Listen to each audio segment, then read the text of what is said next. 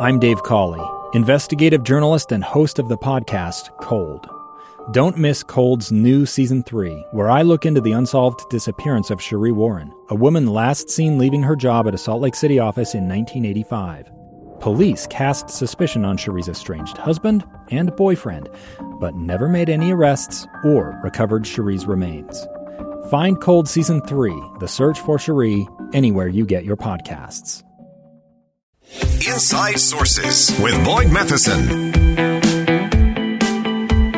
Welcome back to Inside Sources here on KSL News Radio. It's great to be with you today. I am Boyd Matheson, and obviously a lot of politics today as we roll into the debate season, especially as it relates to those federal offices. And tonight at 6 p.m., you can hear it right here on KSL News Radio.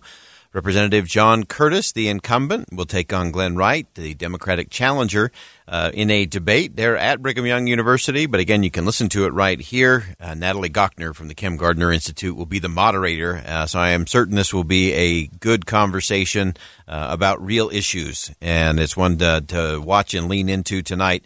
And then remember, over the course of the next week, all of the congressional debates will take place Monday, Wednesday, Friday of next week, all at 6 p.m. We'll have all of those here on KSL News Radio. And then the following week, we'll have the big Senate debate at Utah Valley University. And so we'll keep track of all of those things. And as we've been going through the day today, we've been talking about how do you prepare for a debate. Some people are great debaters and not so good speakers. Some are great speakers, not so great debaters. And I've had the opportunity to work with candidates across the spectrum and across the country. And it's interesting. A debate in Mississippi is very different than a debate in Salt Lake City. And what different regions of the country want out of a debate is very different. And that's a good thing. It's part of those laboratories of democracy. But in every election cycle, it's always too important for us to realize that as voters, we have to invest in this. And we have to remember that as voters, we don't necessarily get what we pay for, but we actually end up paying for what we get. And generally we get what we deserve based on how we vote. And so with that kind of high stakes, voters shouldn't be pulled by the latest polling or swayed by the latest political spin or campaign ad. Sadly, so much of what happens in elections today, most of us as voters don't get the opportunities we used to have to sit across from a candidate, to look them in the eye, to ask some questions. A lot of it happens over social media. A lot of it happens in big events. The good news, the really good news, is that we actually don't have to sit down with candidates. We actually just need to sit down with ourselves. And so we have to answer our own questions. And so I want to share with you today as we close out the day today some questions, and we're going to come back to these often over the next 33 days because I think these are the questions we need to be asking ourselves as we look at candidates, as we evaluate who we're going to cast our vote for. So the first question, how is this candidate positioned to show real political courage? I think political courage is sadly lacking in our leaders today, and there are too many in politics who can't begin to contemplate losing an election, let alone consider what they would do outside of elected office. A stranger with a gun came upon two teens taking pictures under a rising full moon. But violence is only the beginning of this story. Sometimes I thought, there are no miracles. Yeah, there are, and this is a big one. I'm Amy Donaldson, and I've spent my career talking about how lives are undone by violence. The Letter is a podcast about how lives are remade. Follow The Letter at theletterpodcast.com or wherever you get your podcasts. And so if the candidate is consumed with holding on to whatever power they've amassed, and if each decision they make is based on extending political power, it is absolutely impossible for them to demonstrate real courage, real conviction. I mean, think about it. Can you trust someone whose every move, every vote, every message is pollster approved and consultant certified? Another way to think of it would be whether or not this particular candidate that you're evaluating is willing to lose office, to be a one-termer, so to speak, in order to do the right thing. Would the candidate be okay not winning re-election based on making a decision about casting a vote, opposing or supporting a piece of legislation, or simply taking a firm position on an issue that was unpopular.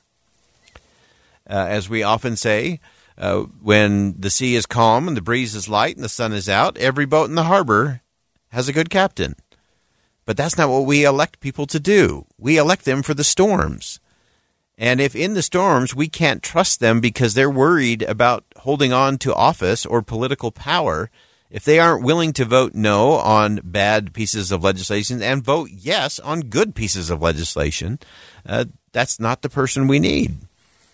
The challenges of our time are going to require people with real courage, including the courage to do the thing that's not popular. Second question, again, these are questions not to ask candidates. These are questions to ask ourselves when we look at candidates and evaluate them. So when you listen to a candidate, where does it lead your thoughts? It really isn't so much what a candidate says as it is where it takes you in your thinking. So when you listen to a candidate, do you find yourself thinking just about the candidate and their story? Or do you find yourself thinking about your life, your family, your future, your community?